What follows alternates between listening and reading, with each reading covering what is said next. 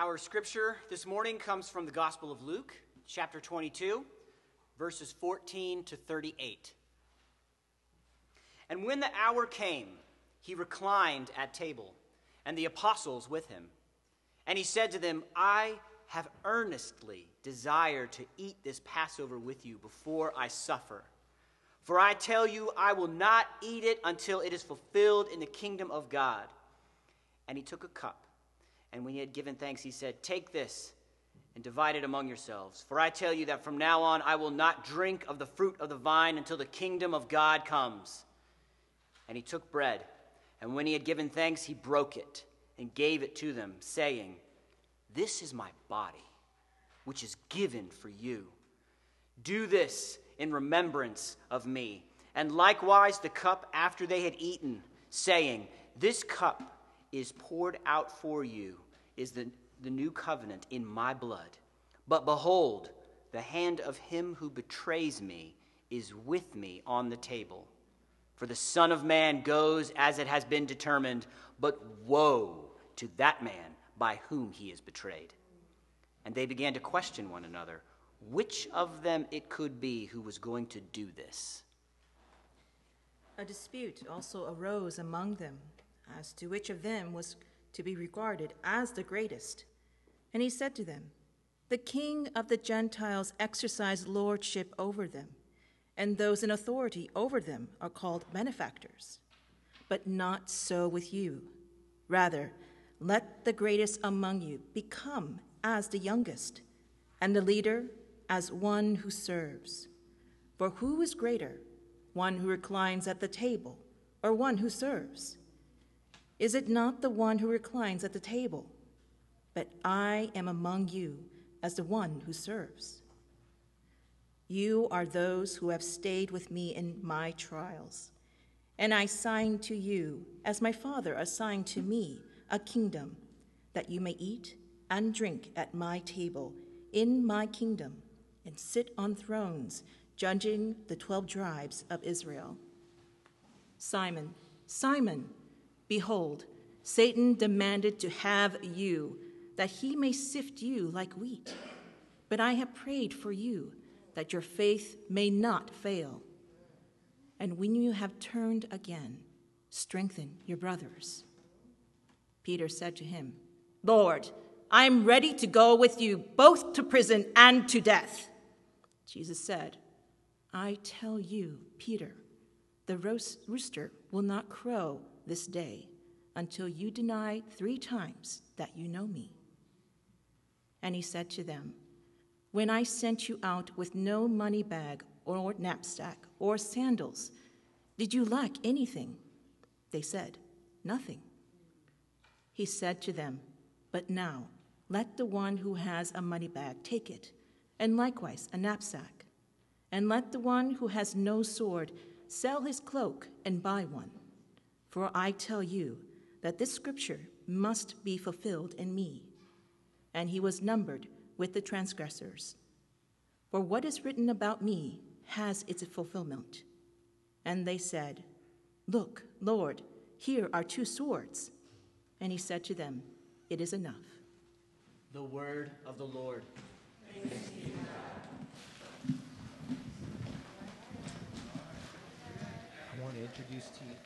I want to take just a moment to introduce our speaker this morning is Reverend Howard Brown. Pastor of Christ Central Church in Charlotte, North Carolina.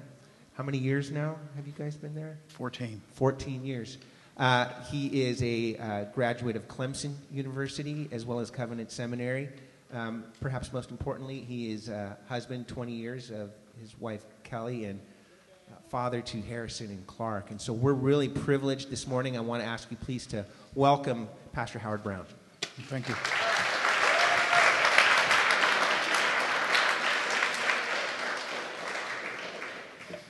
It's a pleasure here to be with you.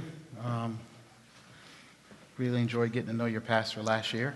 And didn't we meet last year? And coming back to this LDR. And when I came in here this morning, I was like, I am so at home. The church we plant have been at for 14 years as a church plant. And so we know about non-traditional spaces. I love non-traditional spaces. I like going to buildings and being like, I think we can do a church in here. I love it. When we started Christ Central, we started in a place called the Neighborhood Theater, and it was a place where they would have concerts. It was grungy, y'all. It was in a real arts district, not the real expensive arts district, but the arts district where the artists don't wash and they make their own clothes, and it lives 6 deep in a house. It was, and they come out and do their little drum circles, stuff I didn't grow up with. And in that Neighborhood Theater, I mean, we didn't know whether we were going to see rats or, okay, there's a bar in there too. So you can imagine what the bathrooms might look like or sidewalks when we walked in the morning. And in that bar area, that's where our nursery was. Yes. Welcome. Don't you want to be part of this church plant? My dad, he's more traditional Southern man. He was like, Howard, what's going on? You got to take all that liquor down, all those beer signs down. I'm like, it's about Jesus. The cross shines brighter. On Sunday. So I'm glad to be with you guys.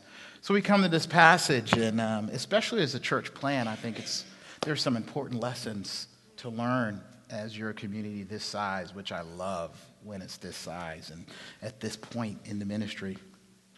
So it's Passover week in this passage, and since all Passover meals had to be done within the city walls to be official, the city is hopping, right, and scrambling with visitors and whole family groups, like family reunion time, all, the matching off-color T-shirts, looking for one nice spot for the cookout.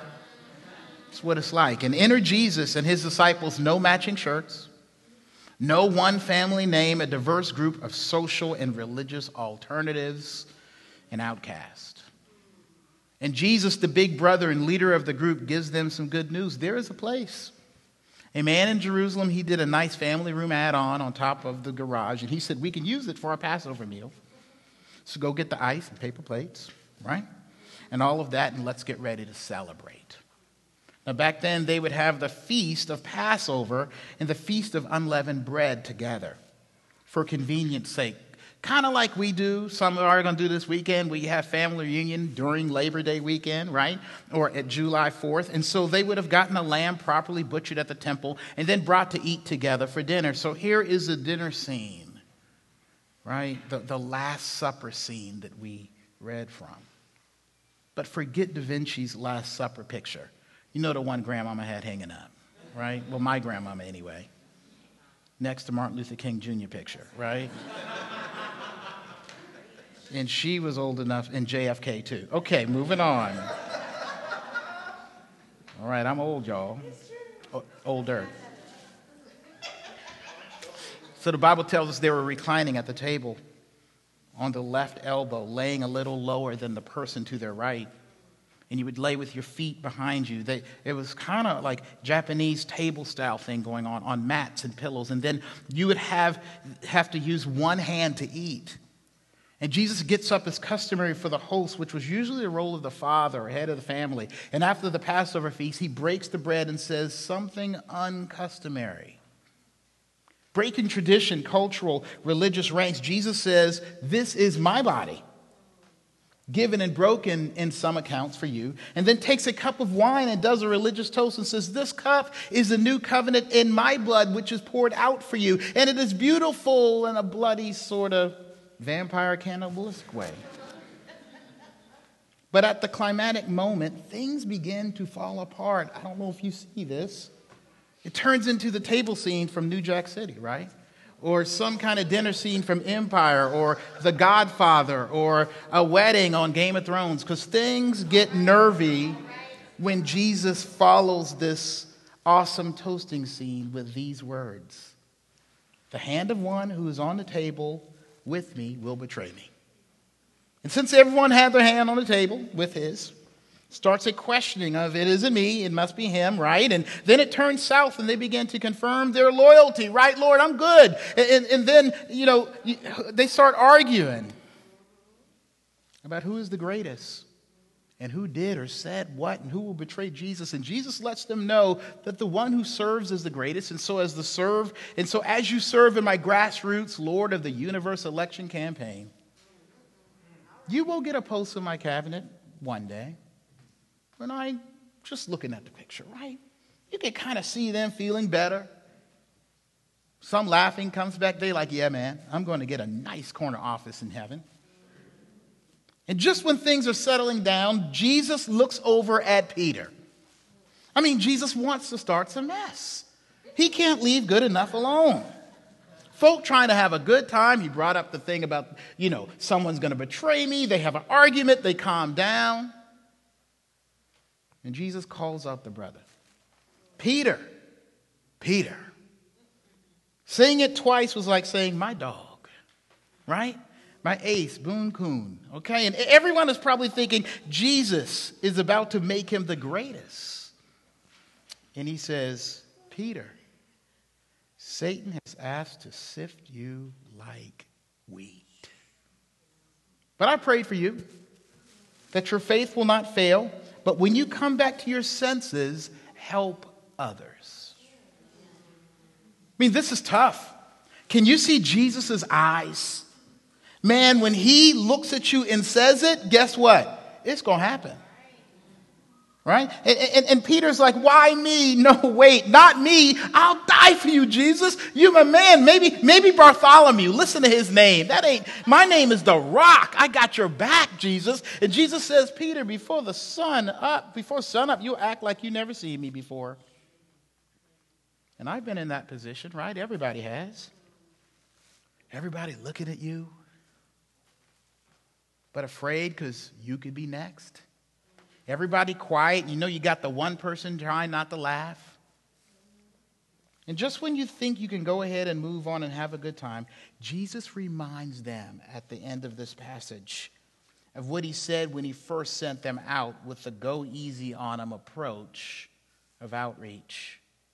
In Matthew 10, if you remember, he said, go out, but take no money and take no sandals and take no stuff when you go on your missionary journeys. You had everything you needed, right? Remember those days? Well, Jesus flips the script and is like, if you got some money, you better take some.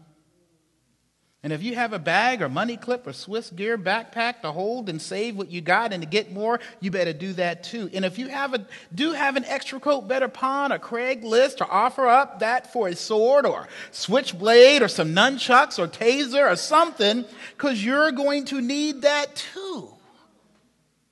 Of course, he does what he was sent to do, right? And so he's trying to make a point here. He's saying, once I die, like a fool and a criminal on the cross, it ain't going to be easy for you anymore. And then the disciples jump up, well, Lord, we have 2 swords right here. We ready. Let's go, God. And Jesus shakes his head because he's a poet and they act like they don't know it, right? Just let that settle in for a minute. That was pretty good. Anyway, but because they take literally what is deeper metaphor, and once again, they don't get it.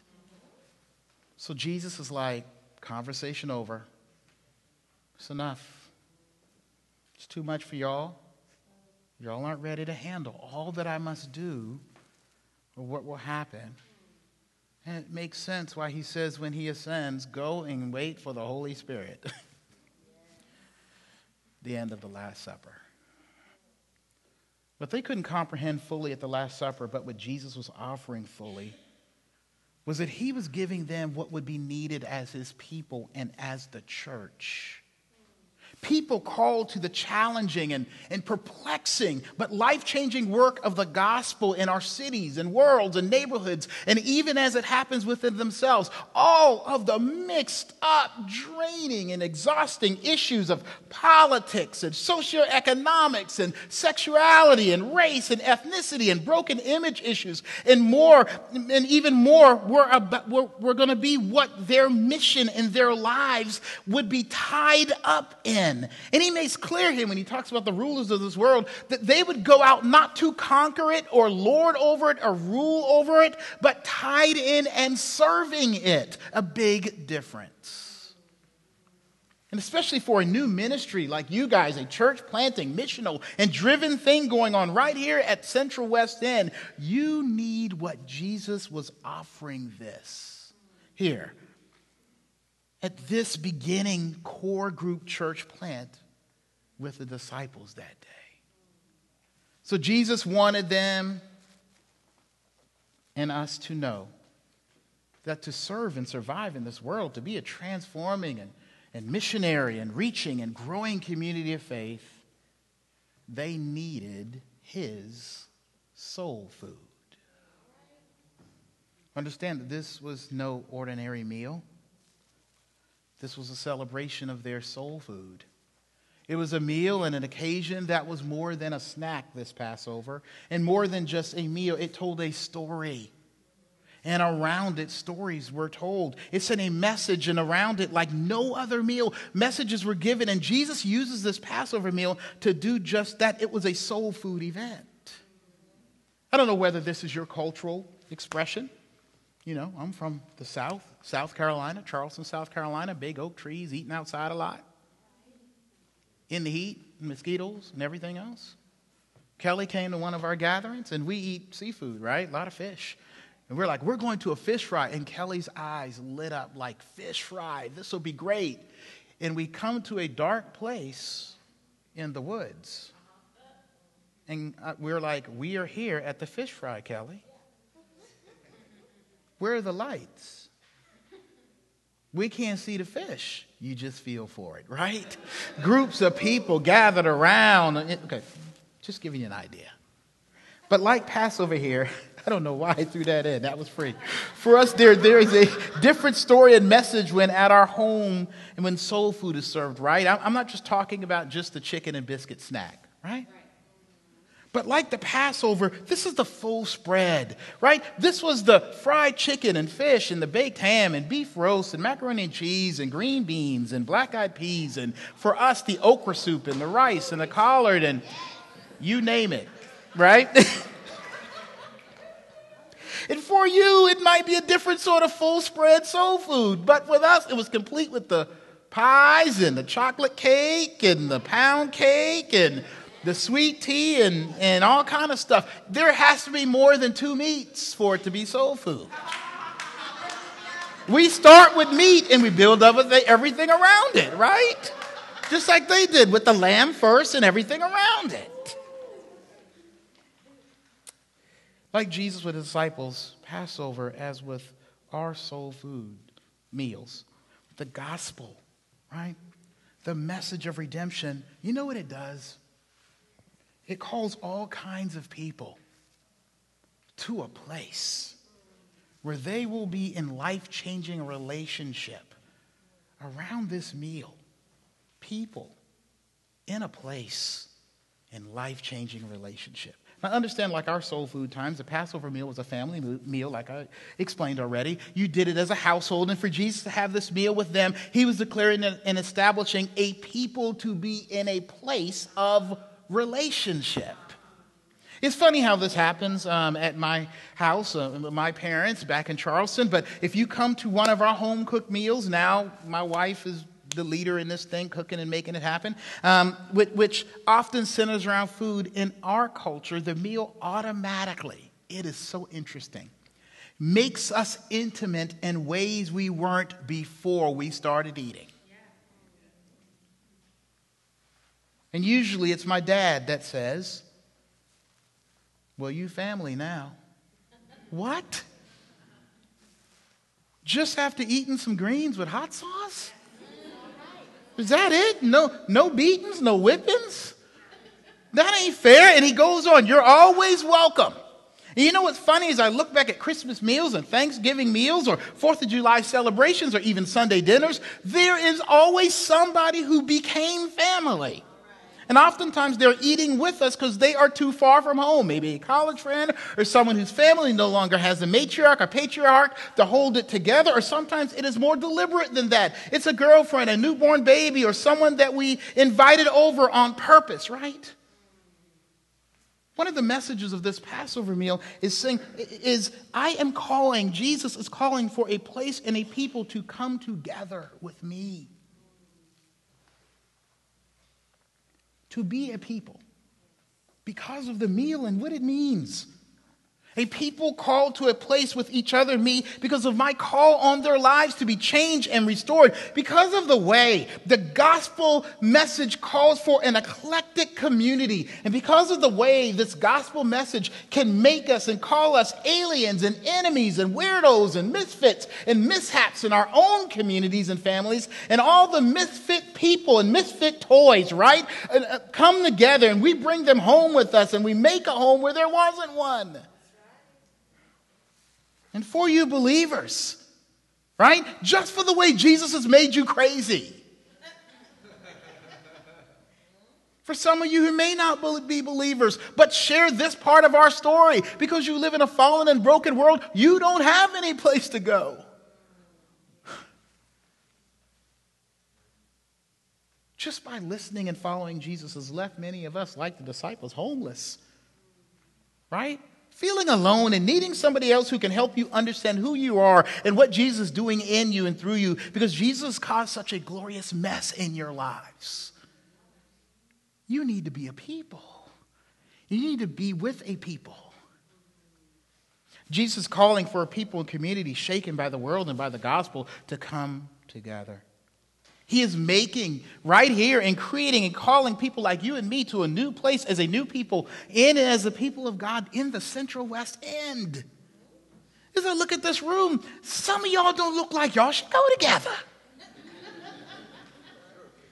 And if I heard the stories, trust me, I'm a diverse church. I mean, if I heard the stories, I know y'all ain't supposed to be together. What brings you together? Somebody must be given some kind of meal out that is making us a people who shouldn't be a people. You should all be alone, right? You should all be separated. Some of you are so alienated because of your beliefs or because you're broken in some way, and you come here and you're like, wow, I can't believe it because of one thing. We're now a people in a ballroom.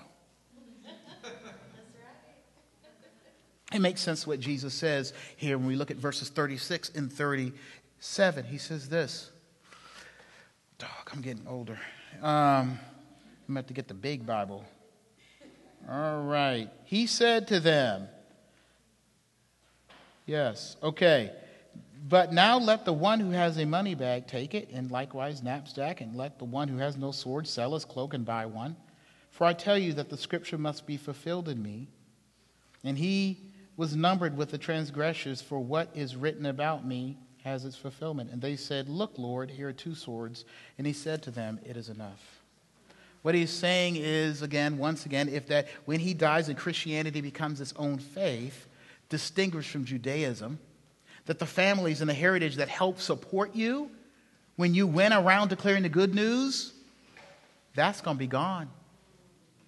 You will need your own fellowship, your own family, a new place like you see happening around this table. Jesus is saying, for your survival, you need some help.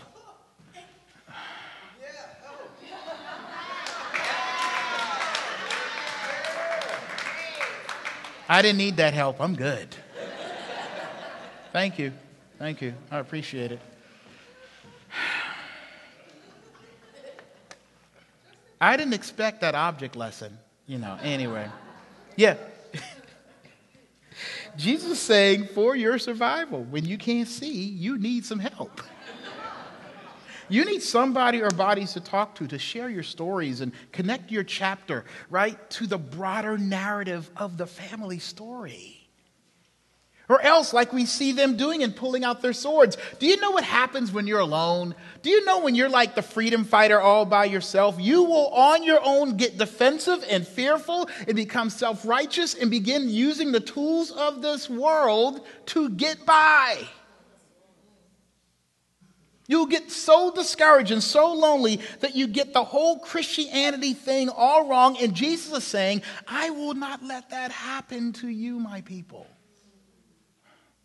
You see, through this meal, Jesus is sending a message and a beacon call to all those whose lives have been misplaced and recalled by the gospel in a sinful and broken world to come into community and to the table Because Jesus has created and secured and made a place for you to be known and loved. A place to be served and sharing, though, and seen and fellowship with and cared for in a confusing and alienating world. Look at verse 24 with me.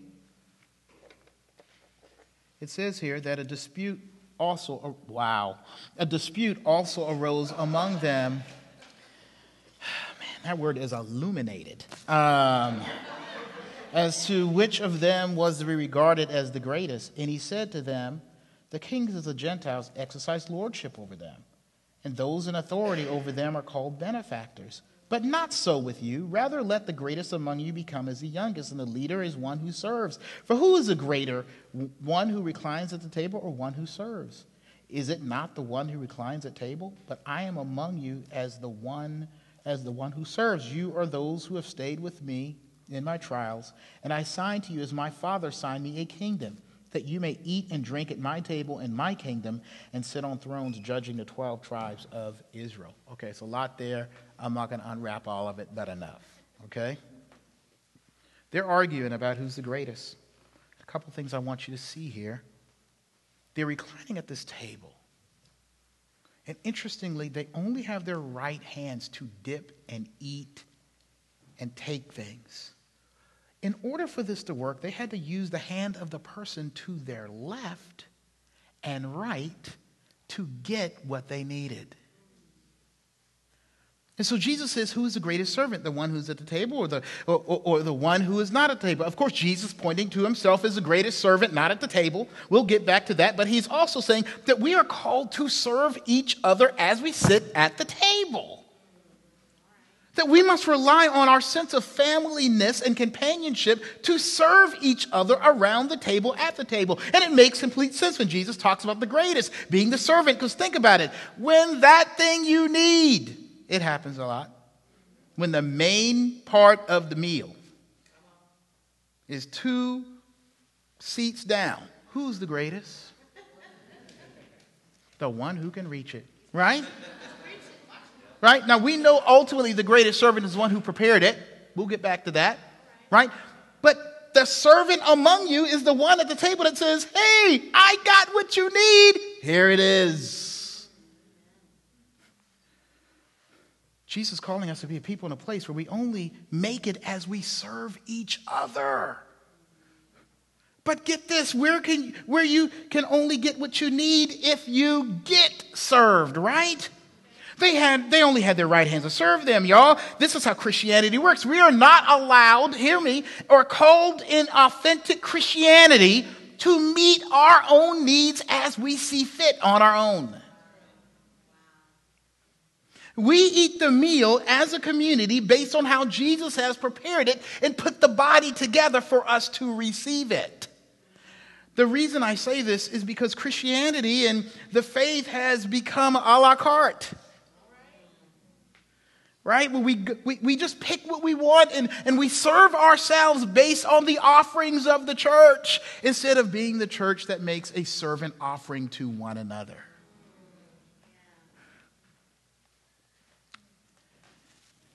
This is not about meeting your own needs. This is about being well fed and growing spiritually only as well and good as the relationships you have. We are all one-handed in our ability to make it happen in and for ourselves, to heal or fix ourselves or bring comfort to ourselves. There is no self-pick and choose on your own by your own spirituality. If you do that, you will do bad all by yourself, right? Jesus is saying, come to a place where you can only get served as you serve each other, a place where everyone is needy of service and everyone is called to be in a position to give that service. And this new place in St. Louis for you is right here in this Central West End community. You know what it's called? Surprise. The church. The church. Because the revolution will and redemption will not and cannot happen. The restoration of lives and community and families, the cultural burdens that will not be alleviated, that eclectic, diverse community and changing the city for the better will not and cannot happen without you being found and finding and being a part of a people and place called the church. How do we get served? I don't know what y'all got here. But I took some guests. Y'all might have community. Y'all got like small groups or community groups or something? Okay, I don't mean to call you out. If you don't, you might be doing some new kind of church. That's fine. I mean, it's community groups for 80s. I don't know what's new, the new thing. But community groups, men's groups, women's groups, all the things y'all have going on, a multi-generational choir practice. Not just the thing y'all did, but the thing y'all did to get to the place to do it, right? Like the rehearsals, the practices, the who's late, who we waiting on, the conversations that go on while, Mary's trying to get y'all's attention and y'all are talking, right? That's the kind of stuff we're talking about. It's family. How many times mom and daddy got to say, stop talking while I'm talking? Yeah, but me and my brother, we have a relationship. But I'm daddy, I'm mama, right? Jesus wants you to know, extrovert and introvert, that there is room at the table for you through Jesus. So by all means, find a table in a place somewhere. Because on your own personal self-sustaining Christianity, living in this world, it will overwhelm, discourage, and confuse you. So good news, Jesus calls us and offers us, and has created in the church a new place for a new and renewed people. We have a home and a family. And it's in this place and his people that Jesus authenticates us, keeps us, and holds us. Trying to get to that off button? I didn't mean to call you out, but I thought we were family. Okay. I'm sorry. This is how I preach. I'm live with it. I'm sorry. This is not a performance. This is me preaching with the people of God. Go ahead. Just go ahead and find the off switch. That's fine. It's part of preaching these days. People's phones get off, and you be like, trying to find it. And, okay, moving on. That's okay. That's all right. It wasn't Jesus.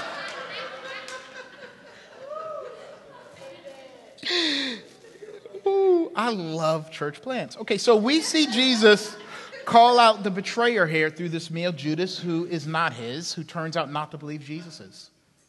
But right after that, he calls out Peter as being one who would deny him, who will fall under the pressure of Satan. And then the sword thing, completely misunderstood. They completely misunderstood what Jesus says to them. Get this, they take Jesus' conversation about who and how he was and how it's about to be broken for them and bloodshed and that one of them will betray him and turn it into a conversation about who was the most righteous.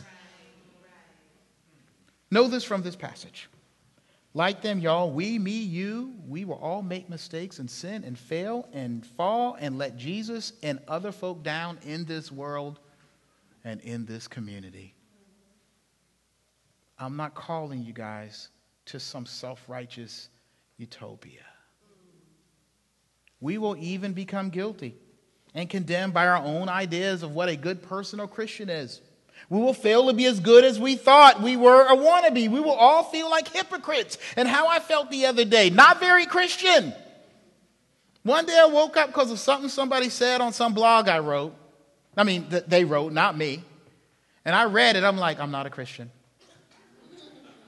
I went around moping. Satan gets me too. I'm the pastor preparing my sermon. I'm not a Christian.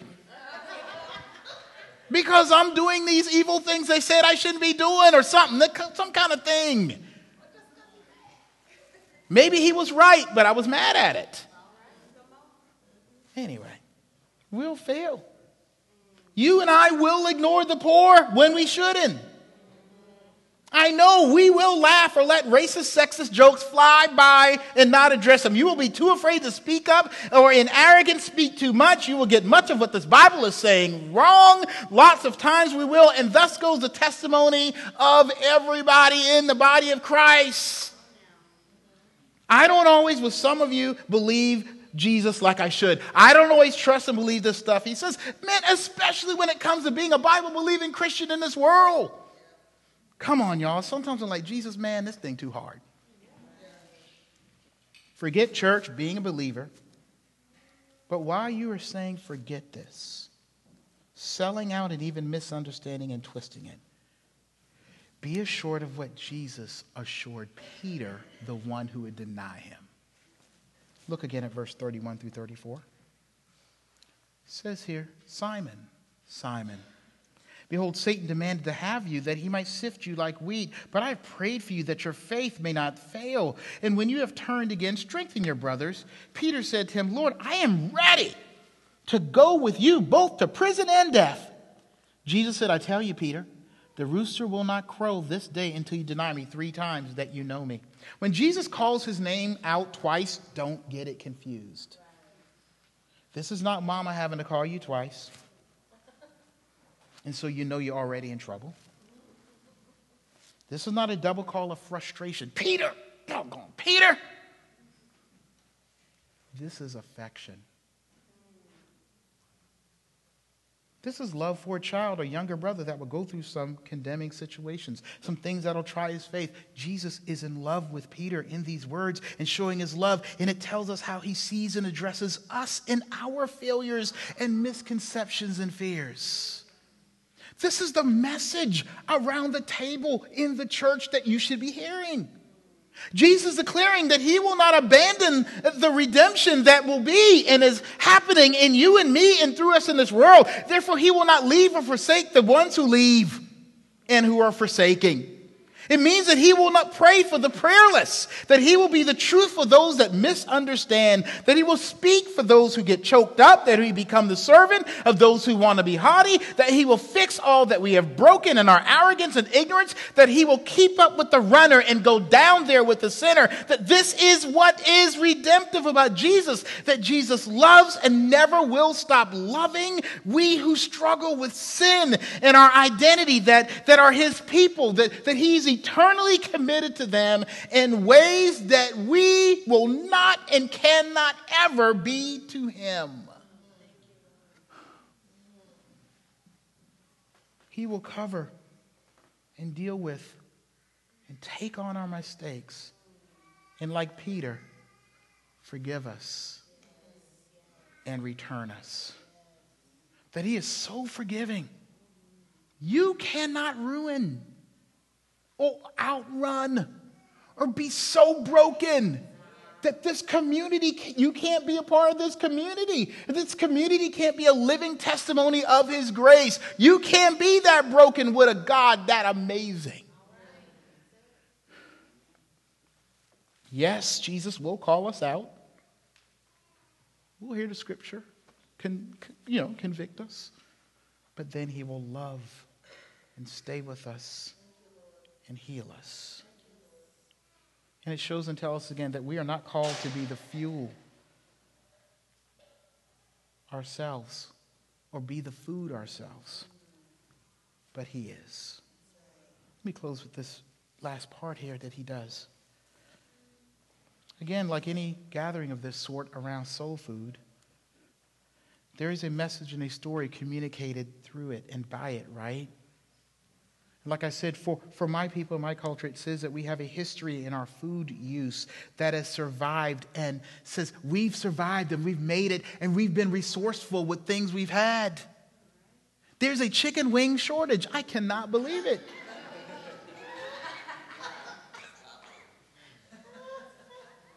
You know the history of chicken wings? That's the part people didn't want. And somebody had to do something with it. Now, chicken wings real expensive. It's the most expensive part of the chicken when you go in there. Yeah, that thing ridiculous. Only thing affordable is the necks and the backs. Y'all don't even see those anymore. We used to eat the necks and the backs. Sorry, I'm so country. But now that same food, right, that we use to get by, when it's on the table,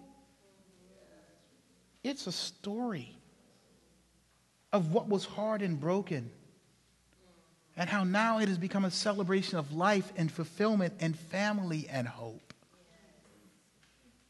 At the Passover, they would say the following line as they broke the bread. They'd break the bread and say, "This is the bread of affliction our ancestors ate when they came from Egypt." And it was done to point to the middle passage between freedom as slaves to entering the promised land when they wandered in the desert, sometimes unsure of whether it would ever happen for them. And in that time, many died and many suffered, but God fed them bread from heaven and kept them, and they did enter the promised land. And so when Jesus gets up and breaks the bread and says in verse 19, "My body broken for you, my blood shed for you," in doing so, he is substituting in the way that he did. He is saying the things that separate you from God, from having right relationship with God and yourself and with each other and in this world, will happen to me when I die on the cross. That your sense of freedom and peace, it relies on me. That I will be the bread of your affliction. I will take on the penalty of your sin. I will share in the suffering, and in my act of dying, bear the burden of the coming redemption in your life. But I am also the fuel and power and drive and God behind your faith in your being the people of God. I, Jesus, am the soul food because I am food for your soul. And when you eat of him, you can enter a rest and believe and be restored and unburdened and reconciled. Jesus said, "Eat of me. Eat of my word when you hear the preaching. Eat of me in worship. Eat of me through the relationship of my people. My sacraments, my Lord's Supper, take in my grace for your soul." And as I am central to this community in the Central West End, I'll make a people and a place who live and are fueled and are kept by the soul food grace of Jesus Christ. And all are welcome to come to him and be in this people, in this family. He's our soul food. Let us pray.